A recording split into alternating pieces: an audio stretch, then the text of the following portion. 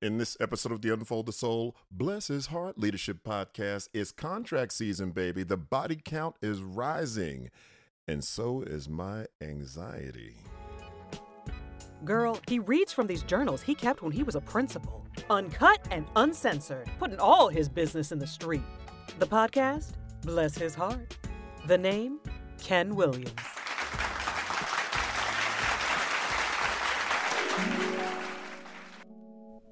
My God, the death toll rises daily. Today, my two coaches announced plans to change and move on. I found out that one of my special educators classes is going to be dissolved. A collaborative teacher position is going to be eliminated. A third grade teacher gone. I mean, there are about 14 bodies stacked up, and I took it personally for about 2 minutes. Now, my only slight area of anxiety is the hiring process. I'm going to the job fair on Saturday morning in hopes of snagging a few people. This again is a real change for me because I'm used to people trying to break my door down to get into my school. This is a challenge I have to deal with.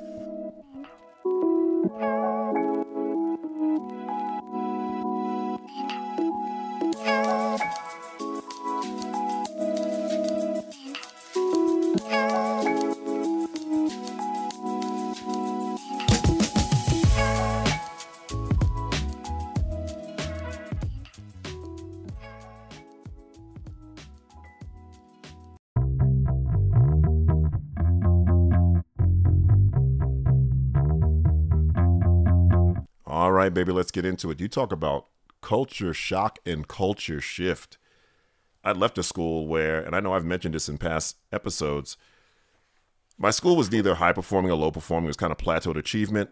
It's kind of a forgotten school, kind of on the fringes of the county, but it was located in an area that was desirable for a lot of people. And the district itself had a pretty strong reputation. So if I had a teacher whisper audibly that she was thinking about transferring schools, I would get 50 resumes in interoffice mail within 2 days. I mean, the idea of me going to a job fair was a joke. I had so many resumes available to me. I could use them. I could turn them over and use them as place settings, something to put my lunch on, right? If I didn't have a plate in my office, that's where I was. And this school, which we know was that school, that was a whole different shift. Wasn't nobody. There wasn't anybody trying to break down the doors to get into our school. And we had a negative perception. And the district had an increasingly negative perception at the time. And so while I built a muscle, as I mentioned, where, I no longer took transfers personally. I mentioned in the journal entry that I took it personally for 2 minutes because I knew that this was an opportunity to bring some new blood in and get folks moving out who want to go, who need to go, and who must go. I also came to terms with the fact that when you have a purge this large, that you're bound to lose a handful of people that you otherwise would want to stay. And so I had to make my peace with that. And they had their reasons for going. But the real question is around my anxiety. I was feeling a little bit anxious about the hiring process. How am I going to attract people to this school? We weren't at a place where we had a great story or a wonderful turnaround. We didn't have that. So the question is, what you selling? And that's relevant for you today, whether you're talking about retaining the staff you have, right? Because that's one layer of it, right? You've got to be able to sell them on a vision that will inspire them and compel them to stay with you.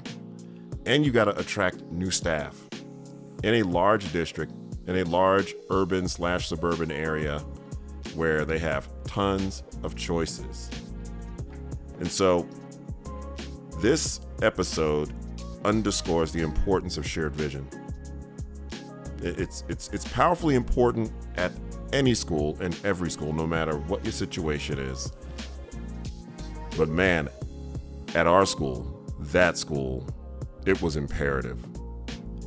And fortunately, through all the chaos and upheaval that was going on at the school, we found some time to carve out to engage in a process of shared vision.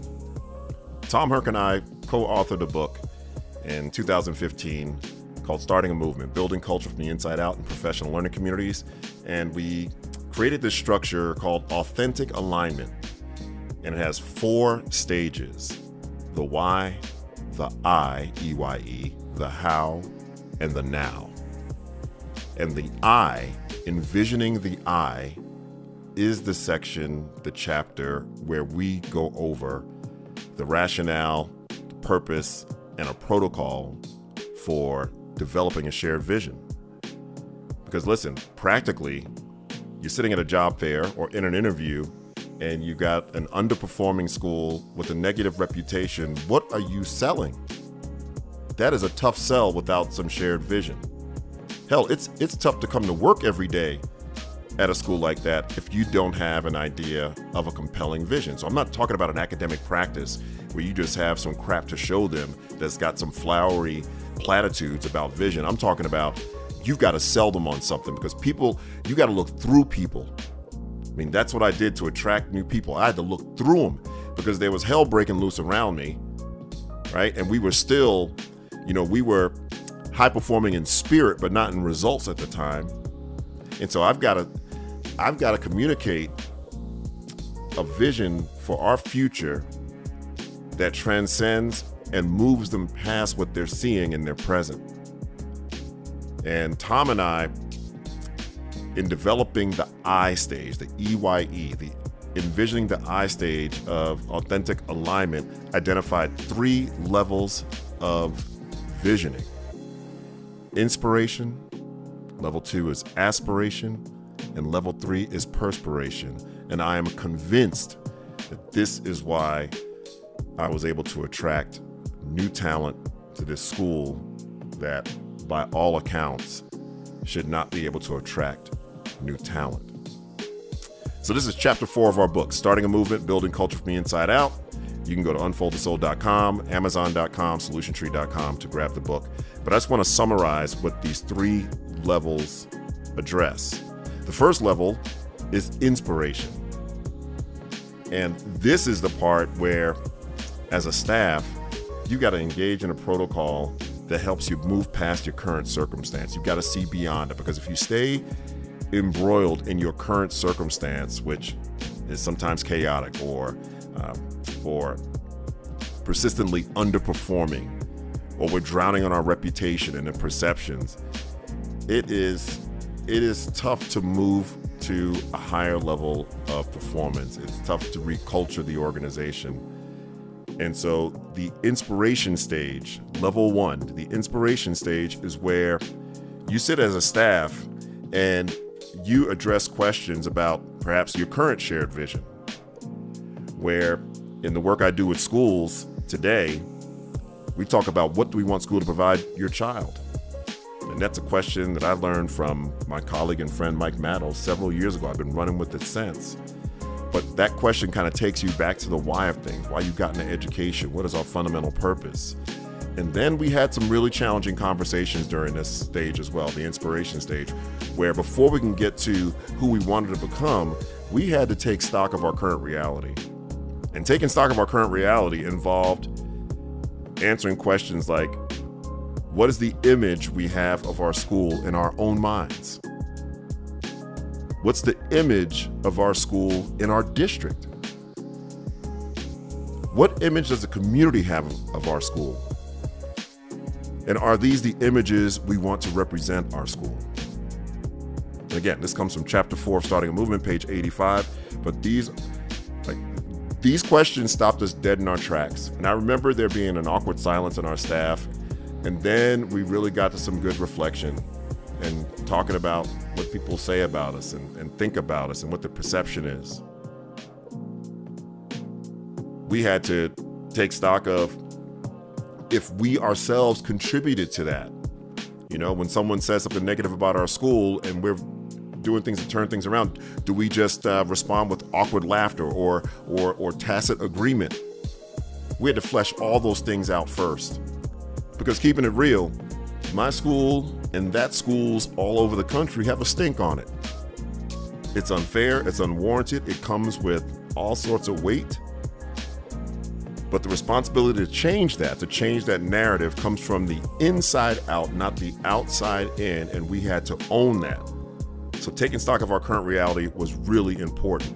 And then we moved on to level 2, the aspiration stage. We went from inspiration to aspiration. Once we acknowledge our current reality, like we get the mold out of the walls, right? Because you can't paint over mold. You know what happens? The mold's gonna come through eventually. Then we started to talk about who we want to become. We know what we are today. We know what our performance has been. We know what our history has been, but what do we seek to become? What is that vision we have? And so we engaged in protocols that have had us look into the future, 3 to 5 years.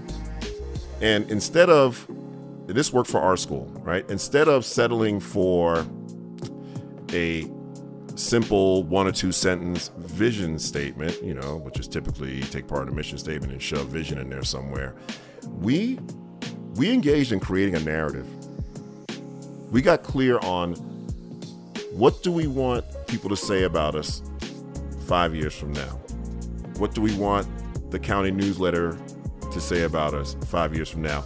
If we landed on the cover of the Atlanta Journal-Constitution 5 years from now, what would the headline read and what would be the subtopics beneath it? We had to really engage in those questions, and that was, you talk about energizing. When that protocol is facilitated the right way, it is so powerful to see staff dream, especially staff who've been there for a long time and don't know anything but who we are today. And so we had to create this aspiration. I believe vision, you stretch your arm out as far as you can and your fingertips, like vision stretches you beyond your fingertips, creating this compelling future. And so instead of doing what most schools do, which is, they write, you get your mission statement done, and then you got to do a vision statement for the school improvement plan. So you take a piece of the mission statement and shove the word vision in there somewhere. We created a narrative. We created a day in the life at our school that began with, what do you see when you pull up to our school? And you know what that did? That got all of our staff involved.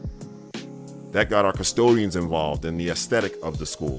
What does our grass look like? Do we have weeds growing up between the sidewalk cracks, swiping at folks' shins as they walk into the school? The day in the life included, what happens when you walk into the school? What do you see? What do you feel? What happens when you enter the front office? Which, you understand, got our office staff involved. We talked about what do we want to see on the walls?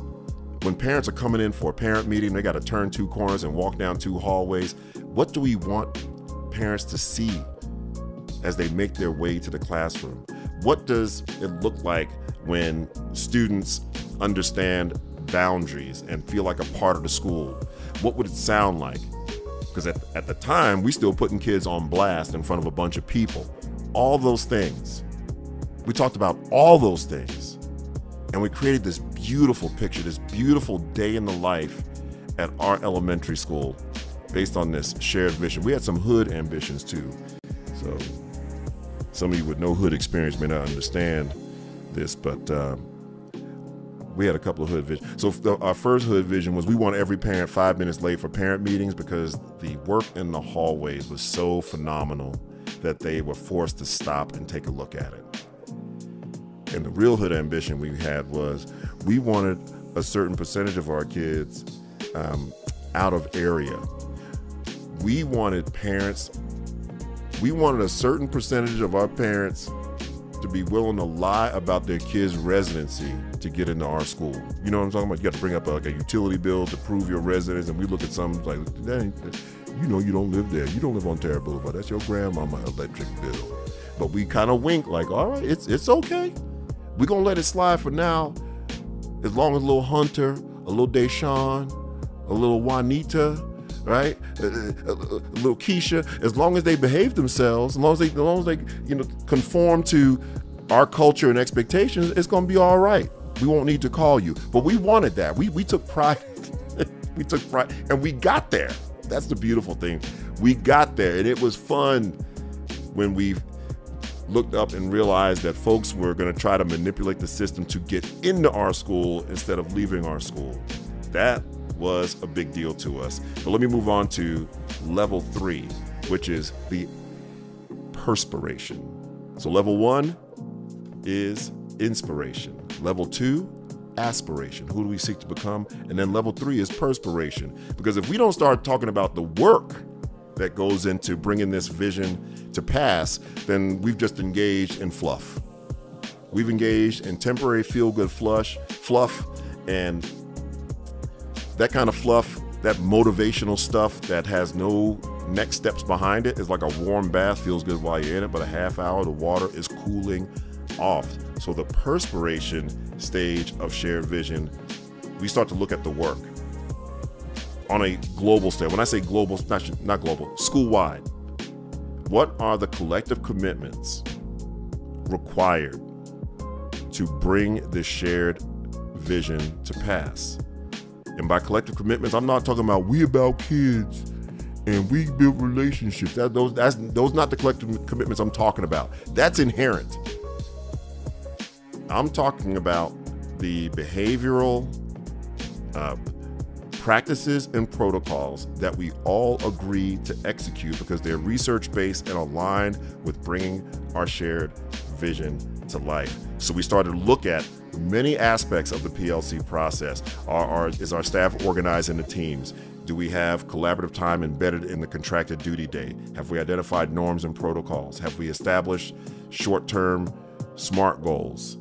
Have we identified essential learning outcomes for every course and every content area? All right, do we have a common assessment protocol in place?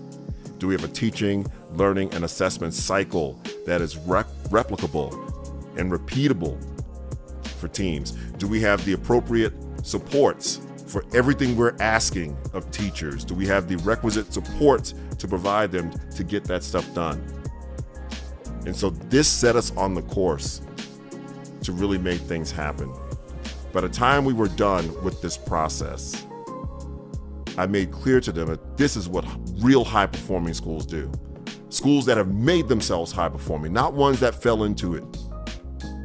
Ones that make themselves high-performing, engage in this process. And I remember the question was asked, when do we become a high-performing school? When do we start that process? And I say tomorrow. We have to act as if, from this point on, we are high-performing in spirit today and in results tomorrow. And I took the elements of that shared vision, which became part of my DNA. It was part of the blood that coursed through my veins. And I would light people up in these interviews. I didn't get every single person I wanted, but I'm telling you, it was the key to attracting and maintaining staff. And when those folks walked the hallways and talked with other staff members about what we were about, the elements of our shared vision came through. So whether you use starting a movement, which I recommend, or another source, do not undersell the power of shared vision. Start with the crown.